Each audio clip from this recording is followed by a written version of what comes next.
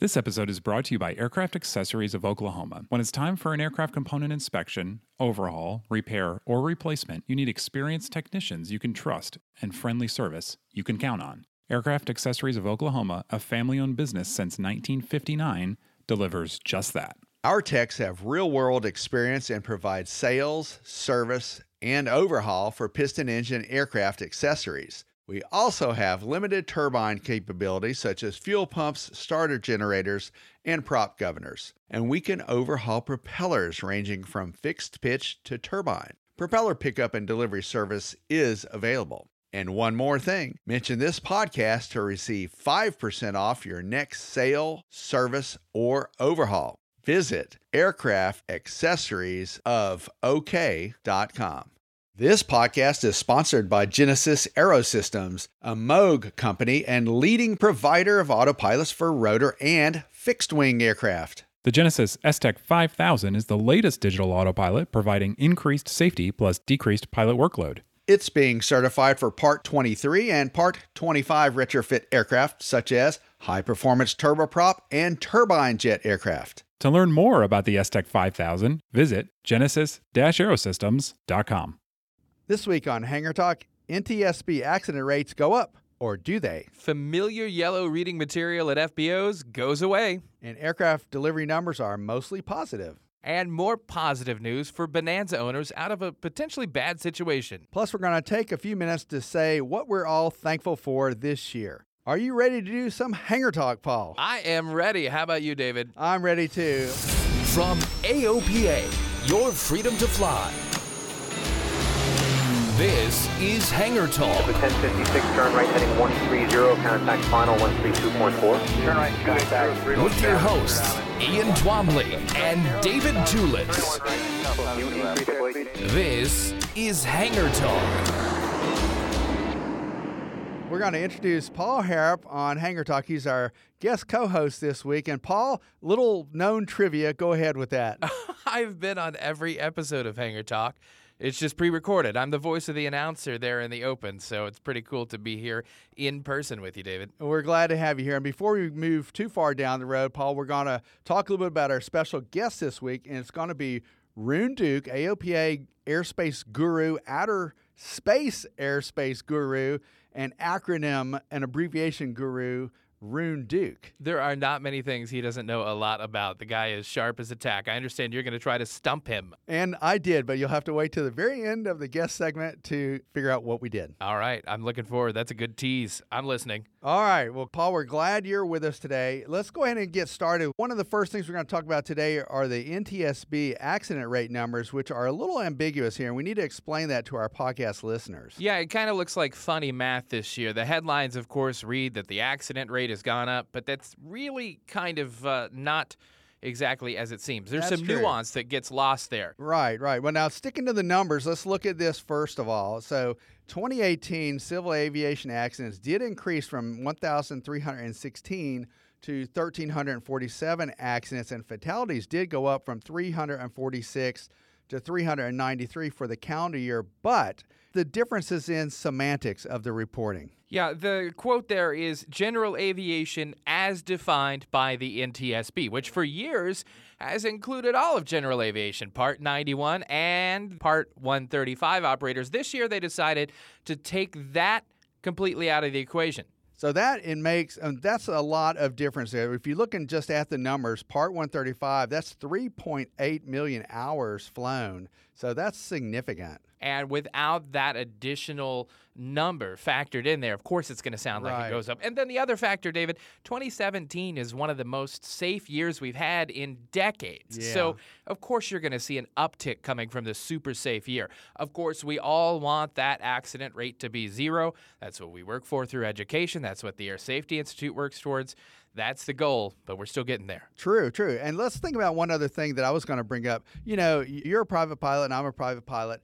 Now, we have a lot more tools at our disposal than we used to have even 5 short years ago. We've got apps like Garmin and ForeFlight that help us with situational awareness, with terrain, things that have been a common factor in a lot of GA accidents. Yeah, the toolbox that we have is certainly increasing. Our awareness and fluency with these tools is increasing. I think as that technology continues to roll out and permeate general aviation culture, it will only make things safer. All right, we'll keep an eye on that, but let's keep an eye on something else that is going to be vanishing from other people's FBOs and coffee tables from around the country, and that is Trade a Plane, the familiar yellow publication. It's still going to be a publication, but online only. What are we going to read in the FBO now? Well, I don't know. And I used to really thumb through the yellow paper and really have visions of me buying this kind of Cessna or that kind of RV or Mooney or whatever. And it just was a lot of fun, you know? It's a dream sheet. I mean, you look at it, and I think Tom Haynes made the best point about it. Yeah, you're making a lot of your purchase research decisions on the internet these days, but what's good for that?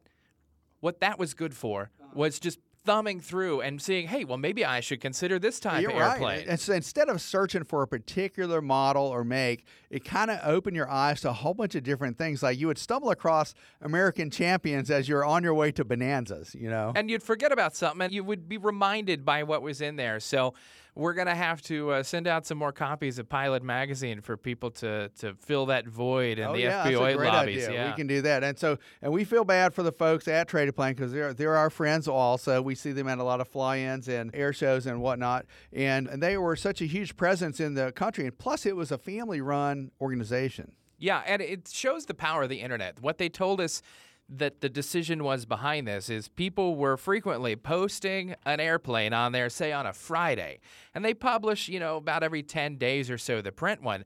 Well, Monday morning, he'd have a voicemail from the person saying, hey, don't put it in print. The airplane's already sold based on the internet ad. So it really is indicative of the larger print world, I think. Print's largely downsizing. It's unfortunate for the old school of doing things, but hey, we've got new things like podcasts filling the void. That's right, and you're listening to the Hangar Talk podcast, and we're glad y'all are here.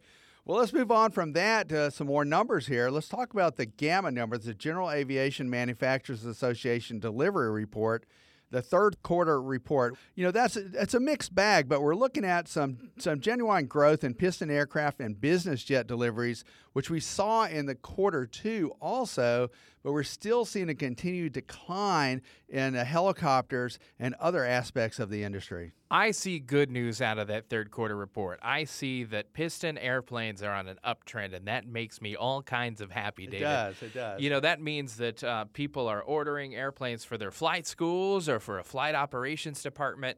And I think it's indicative of there is a growth happening in GA. We've talked about, could it be declining? Well, these numbers show that to be demonstrably false. That's true. They are up quite a bit, and it's surprising. I was trying to do a deep dive into these numbers for just some context going into a recent light sports show, the DeLand Sport Aviation Expo that I covered a few weeks ago, and I wanted to take a look at the LSA sales numbers. Well, LSAs have actually been selling pretty well this year. Well, they're less expensive than some of the other models that you can consider. For newer Part 23 aircraft, in large part, but it's really encouraging. I mean, we're just thumbing through here. Icon sold 14 airplanes first quarter, 14 second, little dip, 8 in the third quarter. But do you think that they're going to hit there? I mean, they've got to hit certain numbers. They've got hundreds of aircraft on back order there.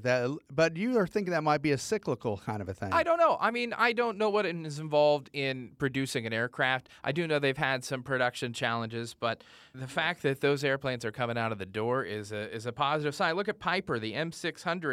They sold 6 of those this quarter. But that's a high-ticket item, though. That's the flagship of the fleet. It is. But, hey, a rising tide always raises all ships. For example, here's an order. 39 Archer 3s were sold this quarter. That's the trainer right there. So we like that. Nearly 40 trainers going surely to a flight school or university or something that is real popular with. That's all good news. It is good news. And, of course, Cessna is still really strong, as well as Piper we mentioned. Now, you mentioned another one that you had your eye on, Tecnam. Now, that's kind of a sleeper. Well, Tecnam, I think, is a really fun company to look at because they've got some beautifully Italian-designed airplanes. and they're starting to stretch into markets that they haven't been in. The Tecnam P2012 Traveler that Cape Air just put a big order in. That is a really neat airplane. I got to see it at NBAA in Las Vegas, the National Business Aviation Association show. And the technology that's in that is surely going to trickle down into the rest of the fleet. For example, each individual cylinder on their IO 520-based engine, it's a special model certified just for that airplane. They can control the mixture and the timing on each cylinder so that you can't mess it up. If you're a regional pilot or a charter pilot, you can't mess this engine up. It'll take care of it. That's in that super high end right now. But with those, 43 of those sold this quarter, surely that'll help that technology permeate into the lighter GA space. Well, I think that's a good point that you bring up there. Now, we know Cirrus is still the market leader as far as GA goes and single engine, and they've also put a lot of eggs in the basket of their Vision Jet, which I have yet to fly in. But you don't have to sell that many Vision Jets to make up for some of the deficits if you're selling a little bit, a couple fewer of the SR20s. Now, the SR20 model, Cirrus is going to retweak a little bit for the training market. Is soon to hit the market as well. The Track Trainer, TRAC, and Ian and I talked about that a couple of weeks ago. Yeah, and we're seeing across the board, kind of a mixed bag there with the SR fleet. Like, look at, just for example, 22s. First quarter, 23, second quarter, 29. Third quarter, 26. So pretty solid. Yeah. I'd be proud of those numbers if I were Cirrus. That's not a bad sales figure. I agree.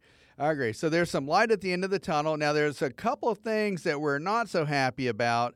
And if you delve into that a little bit further, you could look at the Mooney Aircraft Corporation. And sadly to say, the factory is shuttered, and we don't really know what's going to happen with them. Yeah, but it's same song, 30-second verse. I think Mooney will probably be back eventually. We don't know what that'll look like. But, Mooney owners, I think, are pretty enthusiastic about the brand. You used to own it. Mooney. I did. You get it. I did. I was a Mooney owner, and I'll tell you what, I love the airplane. I had a C model. I had an F model, too, for a short while, but I had a C model, and it was an awesome aircraft, a real going-places machine, and the newer models are even so much better. I mean, they're a lot more sleek, a lot slicker, and I just enjoyed it. I liked the way it handled, the push rod control of it versus like a cable and a Cessna, but other things. And you're right, it's a very vocal group of folks, and I think someone will come to their rescue. There'll be a knight in shining armor. If for nothing else than the PMA, the Parts Manufacturing Authorization, that or authority. PMA, what does that stand for? Authority or authorization? It's one of those acronyms. You'll have to ask that to Rune Duke. Maybe we did ask it to Rune. You'll have to stay tuned and see if we did. But there's lots of demand to support that fleet because Mooney owners aren't going anywhere. No, they're not. And there are thousands of aircraft out there, and it's got a pretty strong history. Well, let's move on from that to another airplane that has been in the fleet for quite a long time, the Bonanzas. Now, there's an AD that has just come out for the Bonanza single-engine airplanes, but there's some good news related to this, Paul, because it doesn't affect as many aircraft as we thought it would to begin with. Originally looking at about 4,100 Bonanzas, the FAA did some work and figured out that only 3,161 airplanes are involved in that. And if you think about that, that's 1,000 less aircraft owners that have to go through this very expensive process of inspection. It was going to cost, they estimate, I think, $500 for the inspection. That's what I was guessing at. And, but that's just to look at it. Of course, your mechanic might charge more or less, but it's the right aileron flight control cable in fittings, basically the terminal attachment fittings. And you do have to replace those components. And that'll be significantly more money to replace those components. And this is pretty serious, Paul, because this came about as a result of reports of cracked and fractured right aileron flight control cable in fittings. And this is a problem that could cause loss of control. Yeah, imagine if you're flying along and suddenly lose control of one aileron. That is just a terribly scary situation. That's right. And so, podcast listeners, you can post your comments online and just go ahead and search AOPI.org for the Bonanza AD. You'll have the information for that. And you got some time to submit that till January the 9th. So go ahead and make your voice known if you have an alternate means of compliance or any other views. Well, I'm sure that the Bonanza owners that now don't have to go through this process are very thankful for it. We got to say, kudos to the FAA for figuring out that the additional 1,000 airplanes don't have to go through this process. That's got to be a good relief for those owners. That's right. That's right. Well, speaking of relief, it's that time of the year. It's Thanksgiving, and we are relieved that that signifies that the end of the year is nearby. And there are a couple of things that we're going to be thankful for. Now, this is a segment that I started a couple years ago with Ian, and we're going to tip our hat to longtime Atlanta Journal-Constitution sports columnist Furman Bisher, who used to have a yearly column around Thanksgiving where he thanked different sports teams and other folks in his life for, everything from large things to small things. So we're going to run through a couple of items here and just see what we're thankful for. Paul, why don't you start us out? All right. I am thankful that this year I earned a private pilot certificate. I had sort of started working on it back in 2012 and then let life get in the way and finally buckled down this summer. And, that's the big headline for me that I'm thankful for. Well, it's huge. Well, I started thinking about, okay, what went into that? What should I be specifically thankful for? I am thankful for the CFI that really made me into a pilot. I knew how to control an airplane. I understood the NAS. I knew a lot of the rules. But when I came to Keith West, my CFI, he turned me into a pilot. And I am thankful for the U.S. Navy for training him to fly years ago. Oh, how about that? Well, that's cool. Hang on. Give me a chance to post a few. Okay. What are you thankful for, David? Well, it's along those same lines. Bookmark what you got. Now. I got them. All right. So now, along those same lines, I'm thankful for finally earning my tail wheel endorsement. And Yay! that was with flight instructor Dave Hirschman, who was pretty doggone hard, I might say. There's no free pass with Dave Hirschman. No, and I tell you what, he was pretty hard on me, but he was thorough, and I felt like I really knew the material when I was done with it. And we did what was called basically a tail wheel final exam, where we landed at 3 different airports in one day, 3 different kind of landing surfaces, 3 different situations. Of course, he saved my butt a couple of times, during the training, but I was really happy that I finally earned that tail wheel endorsement. Now, back to you, Paul. I know you earned it if it was from Hirschman. Under, again, the overarching theme of the private pilot certificate, I am thankful to Cessna and to Yingling, who took our 172 and remanufactured that already great airplane into a solid platform. I didn't have a single mechanical problem. That's cool. With my airplane the whole time. And it's just an amazing piece of technology. And if you ever get a chance to fly a Yingling Ascend 172, it's really remarkable experience. Well, now, one thing that I saw that you did, and I was really happy to see this, is that during your training, you actually posted a little video with a really cool landing tip. During your training, this is kind of at the end of it. Yeah. Then you had a really interesting point of view. So go ahead and enlighten us with that. Okay, so my landings were kind of They were about 90% there, but not all the way. So I couldn't get signed off to solo until I perfected it. What made it click was flying that airplane down the runway and not letting it touch down. Aha. It really drilled in the sight picture because I think I was a little afraid in the flare of ballooning way up and running out of airspeed and banging it down. Well, once you're forced to hold it with the nose up at 65 knots, 5-6 feet AGL, you really get comfortable in that sight picture and in that attitude. That was a good training picture for a lot of us. I appreciate you doing that. You can find that on the AOPA Live YouTube. Oh, yeah, good point. That's a real good point. All right, so another thing that I'm really thankful for, again, it's training. We've got kind of a training theme going today. I'm thankful for getting recurrent on my seaplane rating. Oh, good for you. Yeah, so that happened around the middle of the summertime.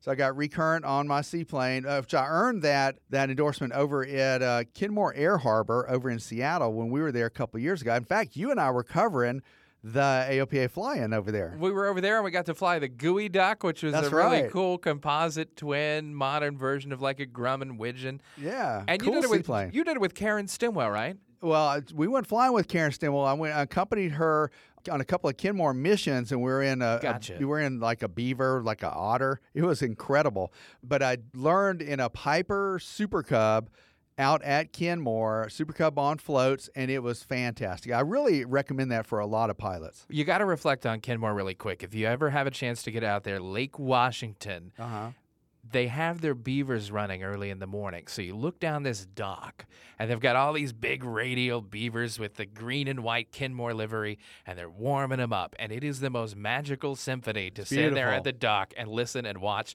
Kenmore Air, Lake Washington, Seattle. It is, and the fog comes off the lake a little bit. It's just a gorgeous environment to be in. I totally understand why people want to live out that way, especially aviators. I'm also thankful for having the ability to make a really long cross-country journey in a Piper Super Cub on amphibious floats from Minnesota basically all the way to Florida, with a couple of stops along the way. Stopped over here in Frederick, Maryland, and also stopped at Tullahoma so that the boss, Mark Baker, could participate in that stall demonstration that you actually helped put together. Yeah, we got to host that with Mike Vivian on the AOPA Your Freedom to Fly Facebook page. That video's still out there if you want to watch it.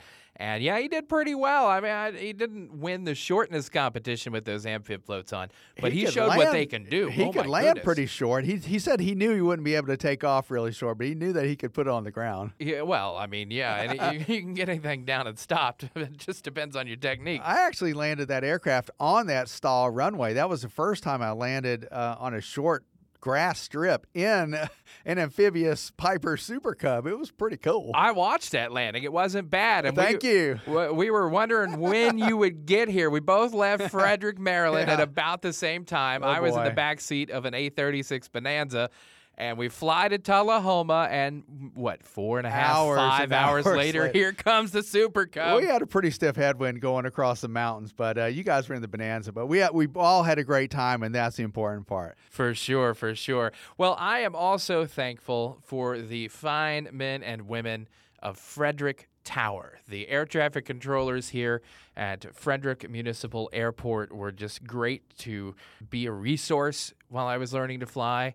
It was kind of a neat small world thing. Scott Swain was my controller on my first solo. Okay. He happens to be married to the head of our drone program, Kat Swain. Very cool. Yeah, I'm very thankful for all the help I got from Frederick Tower people while I was learning to fly. Well, you had a lot of help from a lot of people, as we all do, Paul, when we're learning our private or attaining our instrument or whatever. So I got one more thing to be thankful for right here before we move on. I'm really thankful that I pushed my daughter Lauren to attend the Sugarbush Soaring overnight camp over in Vermont, near Burlington, Vermont. And it was an overnight for young people. They stayed there for a week in this camp, and they learned how to fly gliders. And she wasn't real crazy about going into it, but I said, hey, just do it for your old man, Lauren. Just do it for Dad. And she's a pretty good little pilot. So she did it, and when I came and picked her up, I could tell she really did enjoy it. She was giving you aeronautical advice about the local area when you guys took back off. Tell that story. I thought that was super neat. That's true. We took off from the Burlington, Vermont area, from Sugarbush, basically the airport, which is on top of a mountain. And so as we were taking off and circling around, she said, hey, look over there. That's Blackberry Lake. And that's where they went swimming and kayaking and canoeing, that kind of thing. And then she also pointed out a couple of other features from the air that I wouldn't have noticed because I'm not from that area. You know, I'm not familiar with it. But she had a whole week to learn about the rotors and the different wind currents and things like that. And in fact, she said, Paul, hey, Dad, watch out for the mountains over there. There's some rotor currents that come over that. And I was like, yes, ma'am, Lauren. We'll go the other way. Thank you so much. That's awesome. Well, that segues to another thing I'm thankful for. I'm thankful for my family. I am a third-generation pilot now. My grandfather flew B-25s and was a glider instructor in the war. My dad was a pilot. My uncle was a pilot. Now I am. And I'm thankful that my nephew, Braden, is active in the Civil Air Patrol. He's a student pilot.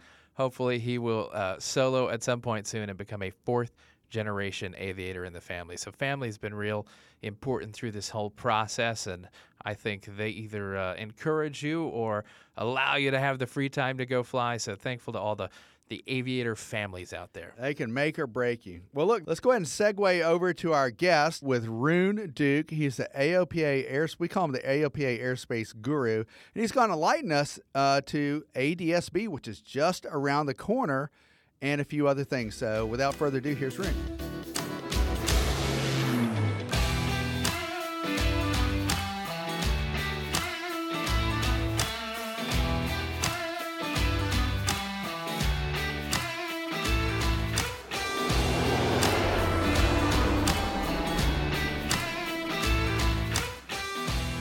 Welcome to Hangar Talk. Rune Duke, the Senior Director of Government Affairs, Airspace, and Air Traffic. Hey, thanks a lot, David. Now, Rune, you were on the Hangar Talk program a while back, and we want to recognize you as you're a multi-engine pilot.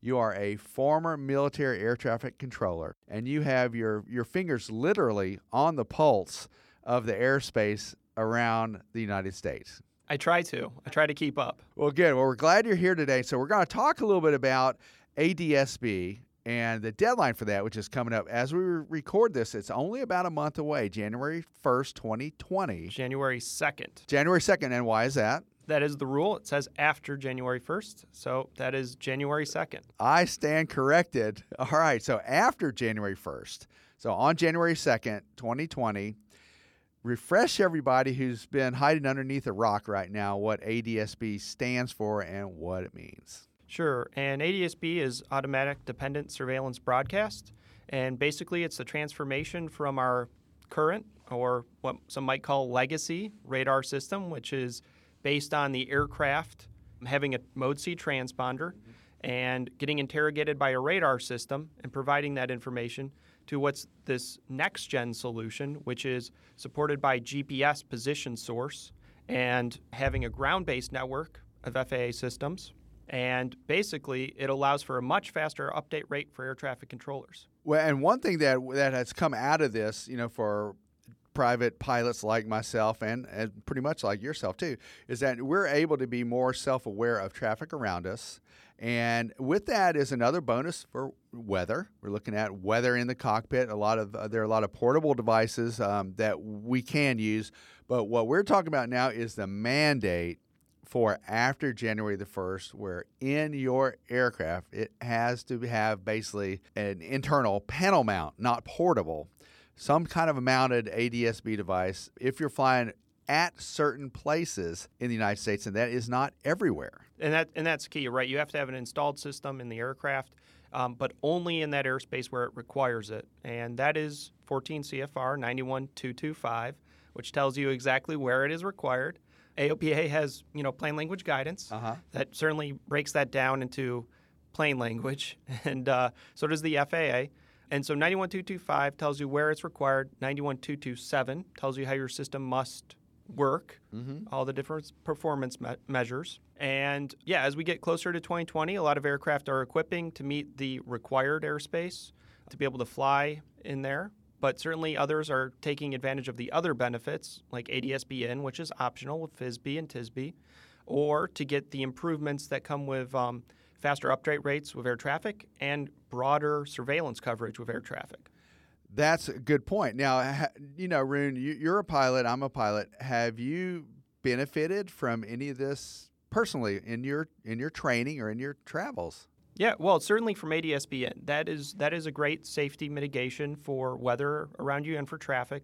Personally, yeah, while flying in different areas, I would be radar contact lost, or they would cancel flight following on me because I would go out of conventional radar coverage. But flying in an ADSB-equipped aircraft, they can continue to see you. And then when the radar, say, breaks, they can continue to have ADSB traffic fly through that airspace, while the solely Mode C transponder-equipped aircraft would be routed around that airspace. And that allows them to continue to provide radar separation versus non-radar procedural separation.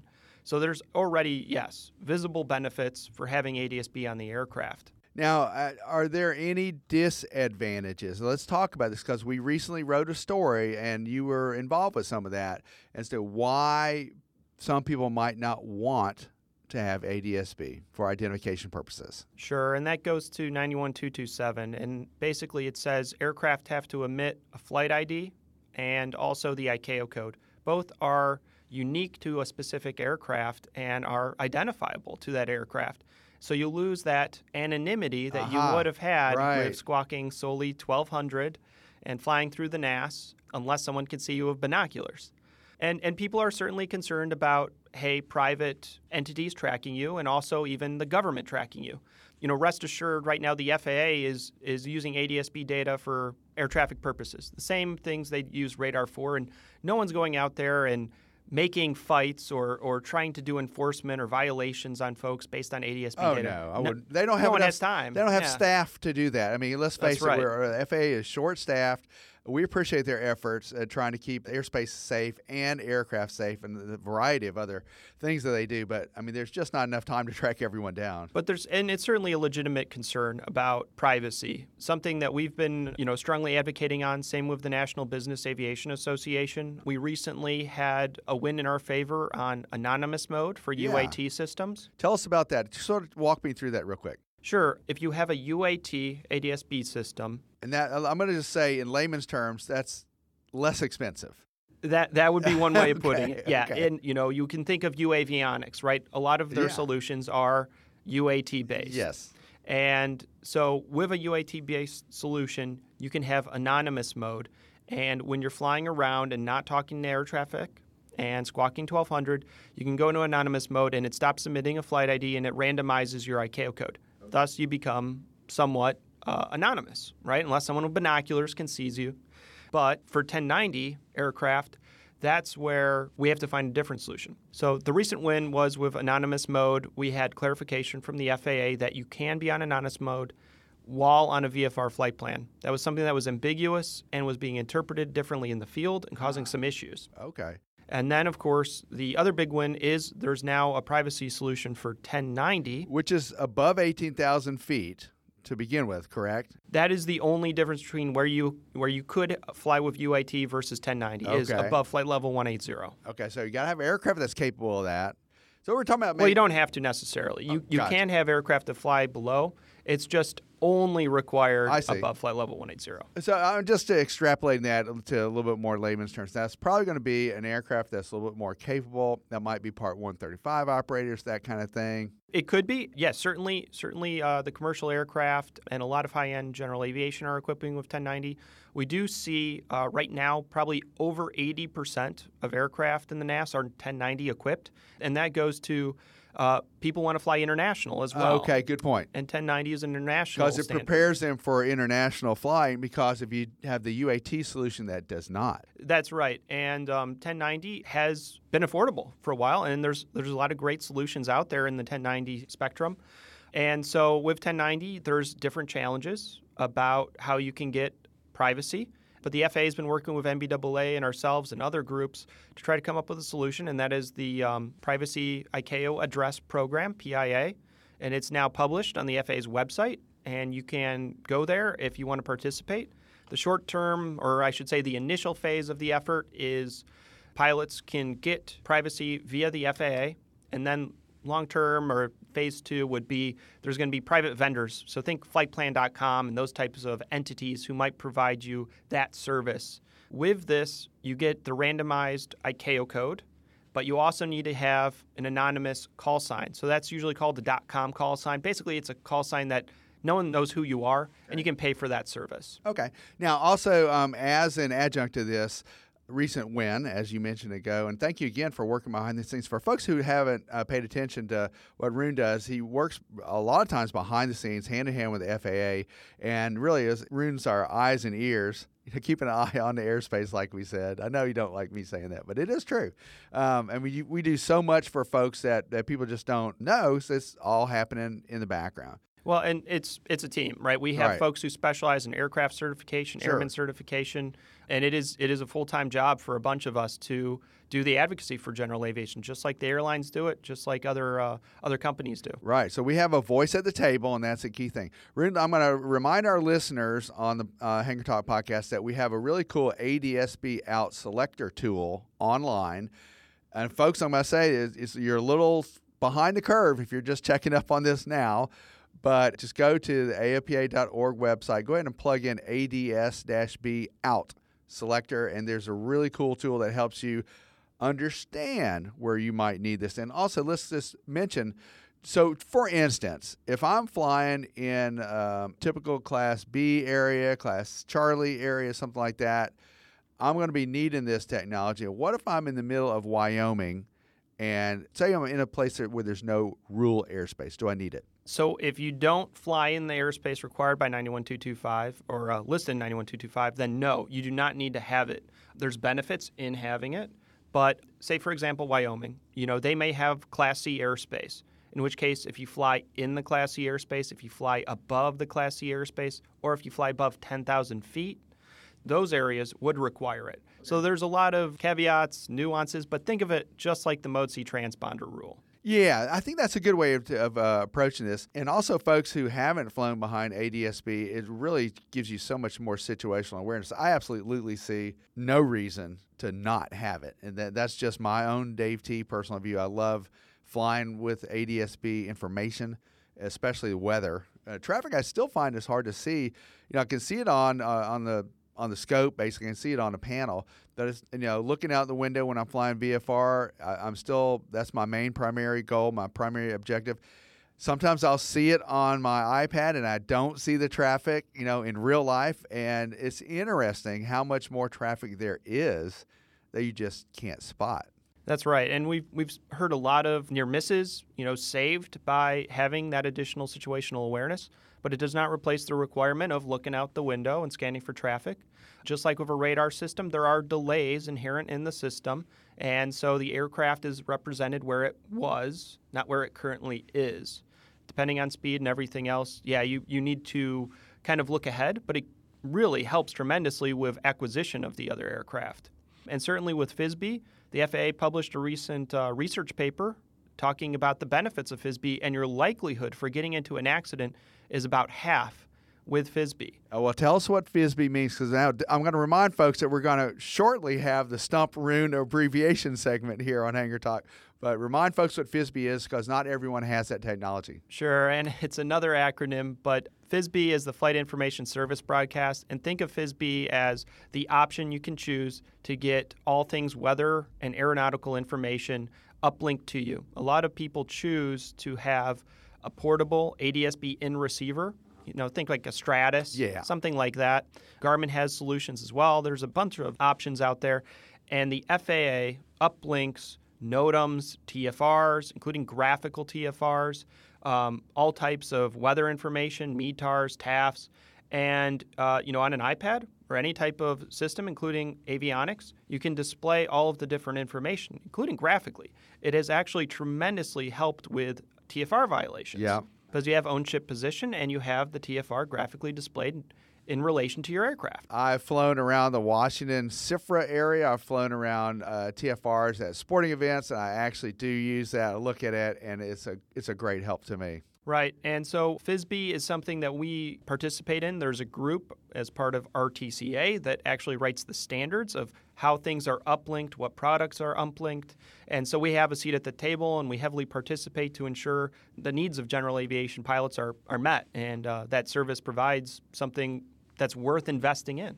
And we can't overstress the fact that we do have a seat at that table, and there are movers and shakers there from all walks of aviation, and GA is well represented. That's right.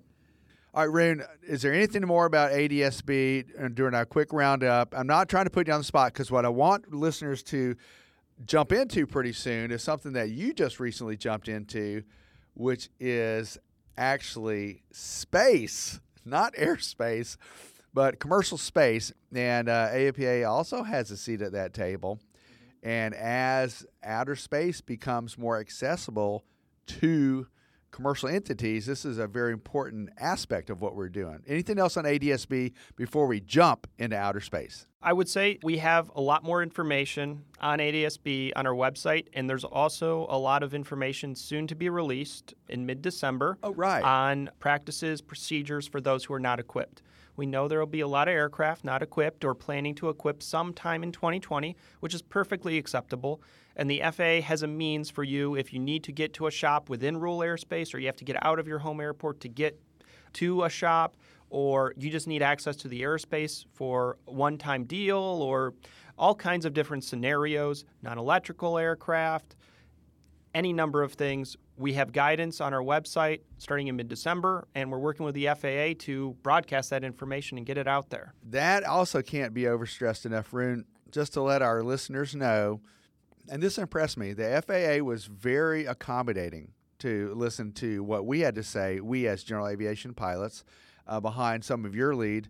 And also there was some give and take. I mean, we tried this out. We practiced a little bit, and there were some scenarios that really hadn't been thought of. And so I thought the big takeaway was that the FAA was willing to help out, rethink some of this and then come back to the table and then, again, massage this idea a little bit. And you're going to let us know that sometime in mid-December, there'll be further guidance on this. That's right. We have a pretty good idea of what they're going to say, but until they put it in writing, nothing's a done deal. And we've been talking about non-equipped aircraft for well over a year and actually writing policy and trying to craft exactly what happened January 2nd for quite a while now. But the FAA has been very collaborative with us and with others to try to understand why folks are not equipped, how to get them equipped, and then how to provide a streamlined process to get people access to rural airspace when it's legitimate. And I mean, there are a lot of legitimate reasons, and so we've been very vocal on that. All right, well, that's a good segue to lead us into the next space frontier, which is outer space. And talking about, because of commercial space operations cranking up between 2015 and 2018, the launches increased by like 400%.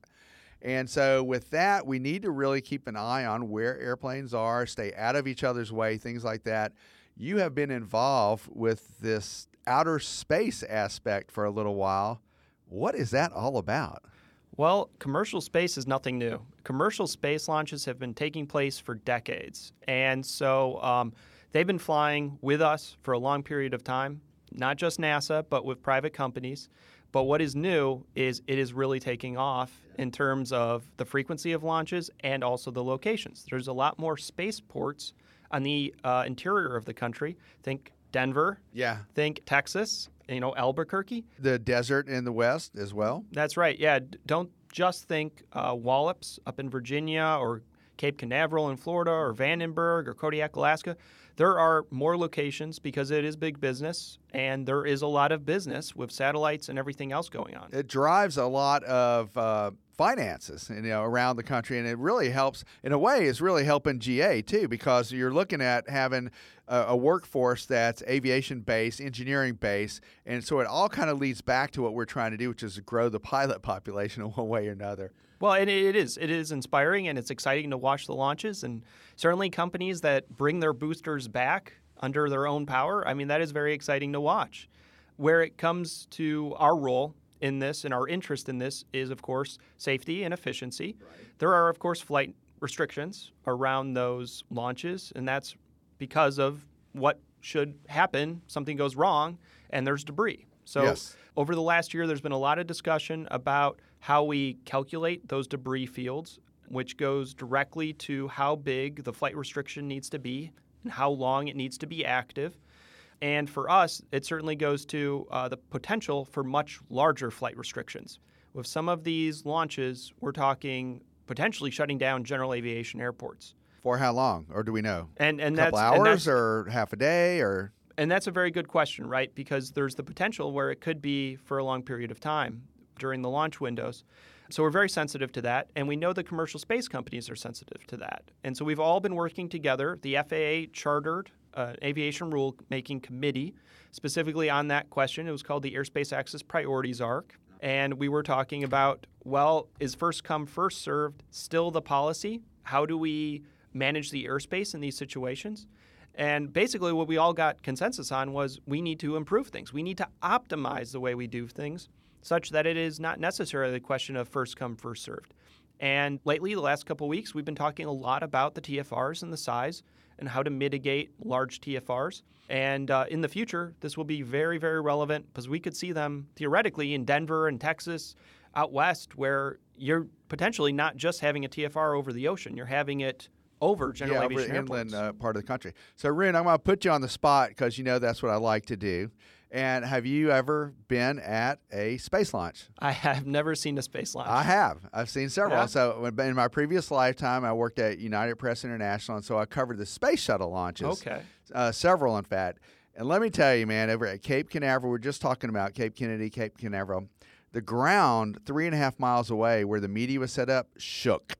Yeah. And we went back out, and you were just talking about debris fields. Now, this is a very serious subject. One of the things that I ended up doing on one of those assignments was to go back to the launch pad 39 and look at the debris that the space shuttle left behind when it took off. All right, now we're not talking about anything other than the normal liftoff. And there were cinder block sized chunks of rock stuck in fencing about 10 feet off the ground. That it was the engines are so powerful that you can see stuff like this happening. So really, it's basically a controlled explosion is what happens. Right. And so when everything goes right, there's still there still could be some debris. That's normal course of the day stuff. When everything goes right, then these engines are that powerful. Right. No, and I mean, they shut down the water, right? You can't have boats out there. They shut down the airspace. They shut off, the access to the grounds. Yep. It is very important that we have a safe environment. And for general aviation, that means, number one, you need to be notified so you can stay out of there when it's appropriate. Absolutely, with a NOTAM, yeah. And number two, you want to know the risk. Right. You want to know what's going on. And certainly we are a good user of the NAS, a responsible user, and we don't want to scrub a launch. Theoretically. Well, that's a good point. What if someone wanders in by accident in a GA airplane? That would not be good because you got a lot of money. Right. Satellites that are going up in outer space Time are sensitive, also, yeah. Then they're also helping us out because a lot of the satellites are GPS satellites, stuff that's helping us navigate. That we depend on. Communicate with telephones, mobile phones, things like that. So yeah, we all kind of have a hand in this going right. And that's exactly it. And that's why we all are on the same page, working with the FAA and collaborating with the commercial space companies is finding effective solutions, right? Just issuing a TFR, very basic information, or issuing an altitude reservation NOTAM, is that effective for keeping pilots out and expressing the risk, expressing the need? And the NOTAMs have actually been a hot topic because we're actually getting a lot of movement on NOTAMs and improvements. Yes. Helping, being driven by commercial space. And again, the recognition, we got to do better. Yeah. We need to tell pilots exactly what's going on, whether they're the airline or they're dispatchers or they're GA. And we've been making good progress there. Yeah, information is key on that. And you've been really helpful, as well as other staff at AOPA and behind the scenes have been very helpful on getting the word of NOTAMs out, streamlining that, and just really making that more efficient of a process. Sure. And the FAA right now has a NOTAM modernization effort. It's kind of been started up by what's called the Coalition. It's an industry coalition. It was started by Airlines for America. And they brought AOPA on board, NBAA on board, and over the last year, we have NACA, we have DoD, we have all the airlines participating, as well as ALPA, and we have started to channel the FAA's really long-standing recommendations on NOTAM improvement to action. The FAA has funded a lot of improvements, they're taking action, and they've set dates. The important thing is they have set dates for themselves. It's been a challenge to get them to go beyond, that's a really great idea. Okay, what do we do with it? Kind of, how do we make that happen? To them saying, we're going to make that happen by June 2020. We're going to make that happen by January 2020. Makes sense. And we just recently, in fact, just this week, we had the NOTAM Data Summit. And that was where the FAA sat down with a lot of industry users, ForeFlight, AOPA, everybody. And we talked NOTAMs, all of the issues with NOTAMs for a solid day. And it was a long list, but the FAA was receptive, and the FAA is listening. Hopefully, with that, we'll get, again, meaningful change. That's important stuff, Rune, and I'm glad you're involved with that. That is actually a pretty good segue to our next segment, but before we leave space, give us one or two takeaways that, as pilots, that we need to be aware of with this space-based initiative and how we're going to all operate together in the near future and continue to operate together is what I should say, since you mentioned we've already been doing it for decades. That's right. I would say the big changes that are coming is in the way we communicate commercial space launches. It's called Aircraft Hazard Areas, AHA, and then Transitional Hazard Areas, THA. We just recently put on our website those definitions and have started to explain that to pilots. We are now in a collaborative group with the FAA and with ALPA to actually provide formal guidance of what those terms mean. But that's going to be new to pilots, is having to learn new types of airspace category. More acronyms, Rune. That's going to help put us into the next category for our discussion today. But that's cool. The THA, the Transitional Hazard Area, that's a new term, and the Aircraft Hazard Area, AHA. Right, and we've been very sensitive to any discussions of having to create new terms for pilots to learn when we're already, let's just say it, overwhelmed right. by terms that we have to know. And we've been very careful in the way that we go about this and communicate them so pilots may not have to know everything about that term as so much as oh, AHA, THA, that's associated with commercial space. Yeah. And so we're going to boil it down. We're going to get it to the basics of what pilots need to know.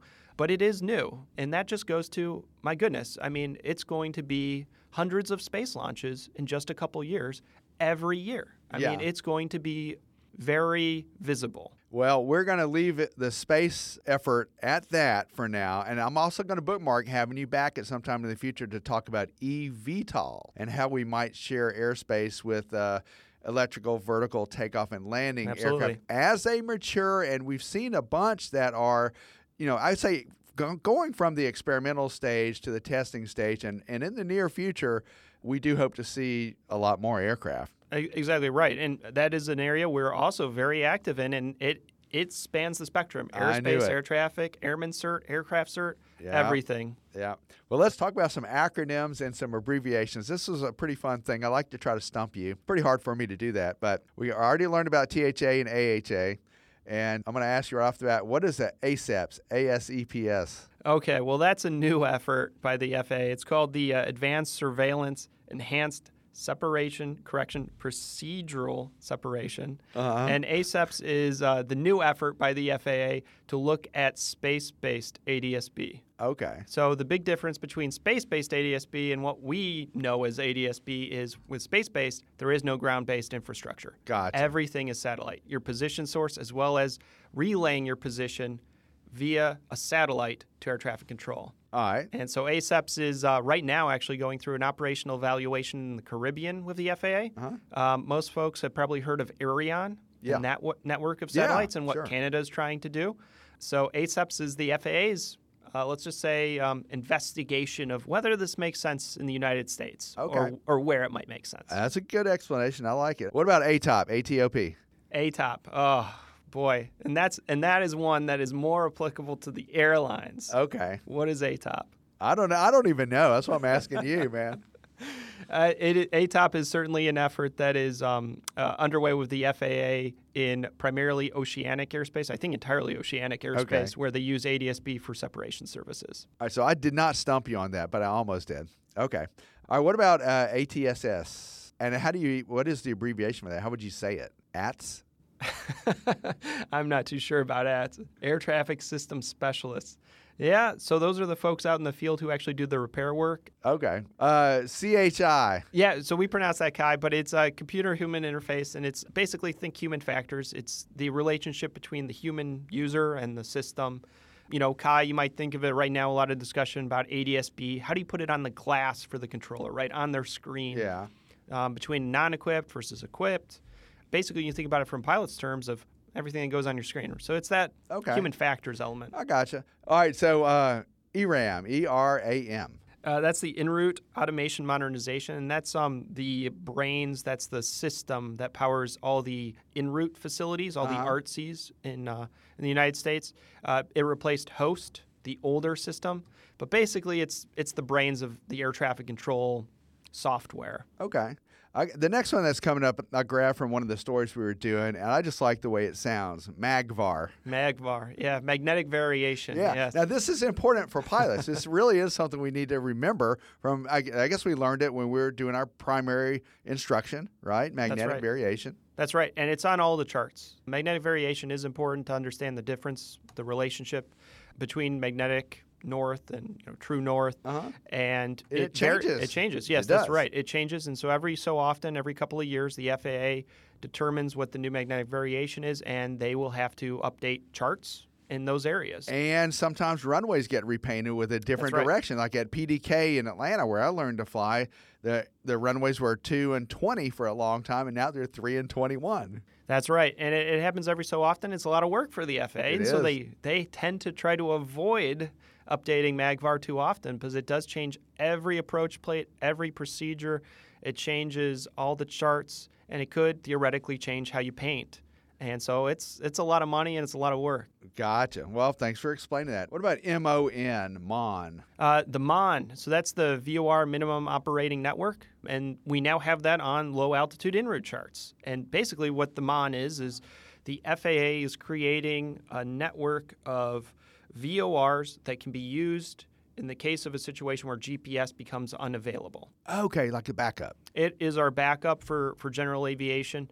And as part of that effort, the FAA is increasing the service volumes. It's in the Aeronautical Information Manual. It's basically the coverage of where you have reception for a VOR. And the FAA is actually going out and expanding the service volumes for all these VORs to actually improve the coverage for general aviation, while at the same time saving money by removing those VORs that might be considered unnecessary or redundant, which in the end is something that is needed because we have to eventually get to that money being used for future programs. Oh, appropriated elsewhere. That's right. And that's how we're getting a lot of our instrument approaches, PBN approaches, things of that nature, that it is important that we keep moving forward and evolve. All right. Well, that's good explanation. I appreciate it.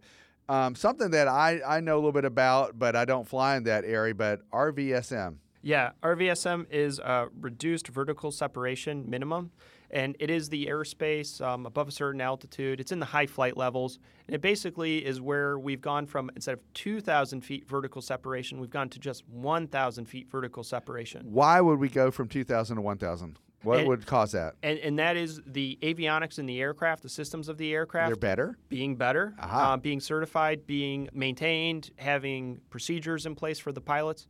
And one of the recent changes to RVSM was actually a reduction in paperwork exercise. The FAA was originally requiring, and still does require, certain paperwork to be completed when you want to get RVSM qualified. But if you're now ADS-B out capable, the FAA has a way of monitoring you, and it actually cuts down on the paperwork. An interesting benefit of RVSM. I like that. Tell me, Ian and I talked about this before in Hangar Talk. Stop buzzer. Stop buzzer. Yep, and that is an air traffic control term for when there is GPS interference occurring by the DoD, by the Department of Defense, and the air traffic controllers need that to stop. And so air traffic control can say stop buzzer, and that is the magic words to tell DoD to stop all interference. And that's important for pilots to be aware of. It is in the pilot controller glossary, just like it's in the air traffic handbook. And it's the words that make sure air traffic control and pilots are on the same page. And this is something that is very often now. Pilots may see this actually fairly common now as GPS interference.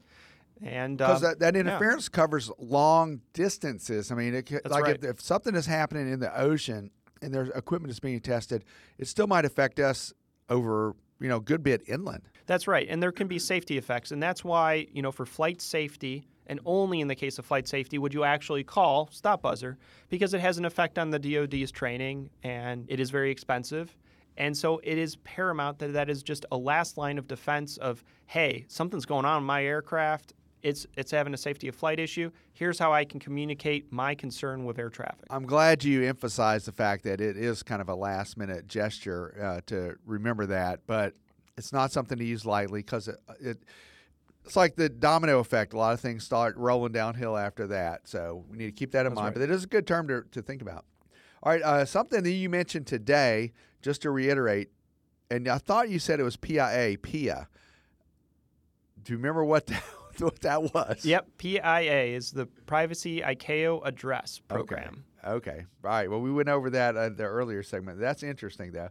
And then you mentioned another thing I was going to come back to, and you just briefly talked about it. I wrote down AAPA. Is it the Airspace Access Priority ARC? Yep, the Airspace Access Priorities ARC. It's Aviation Rulemaking Committee. So think of it as this. The FAA wants industry consensus answer to a question. So the FAA asks a question, and they say, we don't want 50 different answers. We want one answer from everybody. Everyone needs to agree on something.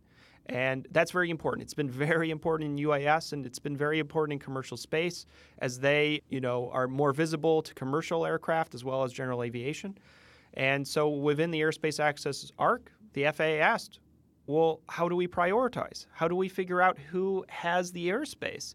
Should we allow one entity, one company to occupy hundreds of nautical miles for hours on end? Or should we continue to allow airlines and general aviation, hundreds of companies potentially, to access that airspace? It's a very good question. And one of the interesting case studies was a French company, launching a French satellite from an American spaceport, shutting down aircraft carrier operations in the United States, right? So there we're giving a commercial entity priority of the airspace, and they're a foreign company. So there's questions about that. How do we manage that also with the DoD? That makes sense, Rune. I'm glad you are really helping me understand this. We're going to finish with one more, because we had a great segment today so far. We're going to end on, since our note today is about outer space and a lot about ADS-B and space-based initiatives, let's talk about SBAS. I'm going to call it SBAS.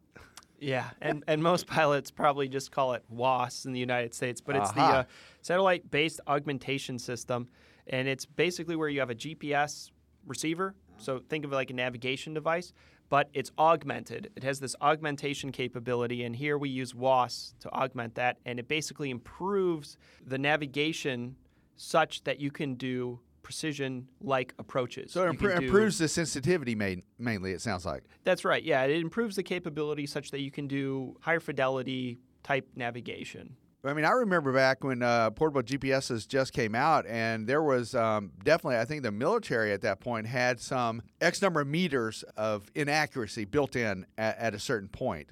So we didn't really have WAAS. I mean, we couldn't use those for a WAAS type approach. Yeah, and the FAA continues to improve WAAS. You know, with that capability, you can do LPV approaches, LP approaches, other types of capabilities.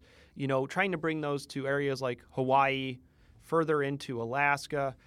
Those are the goals, right? And pilots can get very affordable approaches now. We don't need to have an ILS and all the infrastructure, all the approach lights. Very good point. Now we can do an LPV approach to that airport and still get 200 what's foot minimums. All right, LPV, what does it mean? Localizer. Oh, man, I stumped Rune. LPV, localizer performance with vertical navigation, I think. There you go. Well, so the point being, obviously, more accurate approaches. We're saving money on a lot of this technology. That's the bottom line. And it helps us get more accurate, and it's really safer, I think, in the long run. Any other acronym I didn't bring up that you want to jump on? Otherwise, we'll save a few for next time. I think that's enough fun for one day. Yeah, Thanks, I think David. both of our brains are about to explode. All right, Rune Duke, thank you very much for being a really cool guest on Hangar Talk and explaining the ADS-B as it affects solid GA coming up. And also, we talked a little bit about the space initiative, and we had fun with the acronyms. So we hope to talk to you soon again. Thanks a lot, David.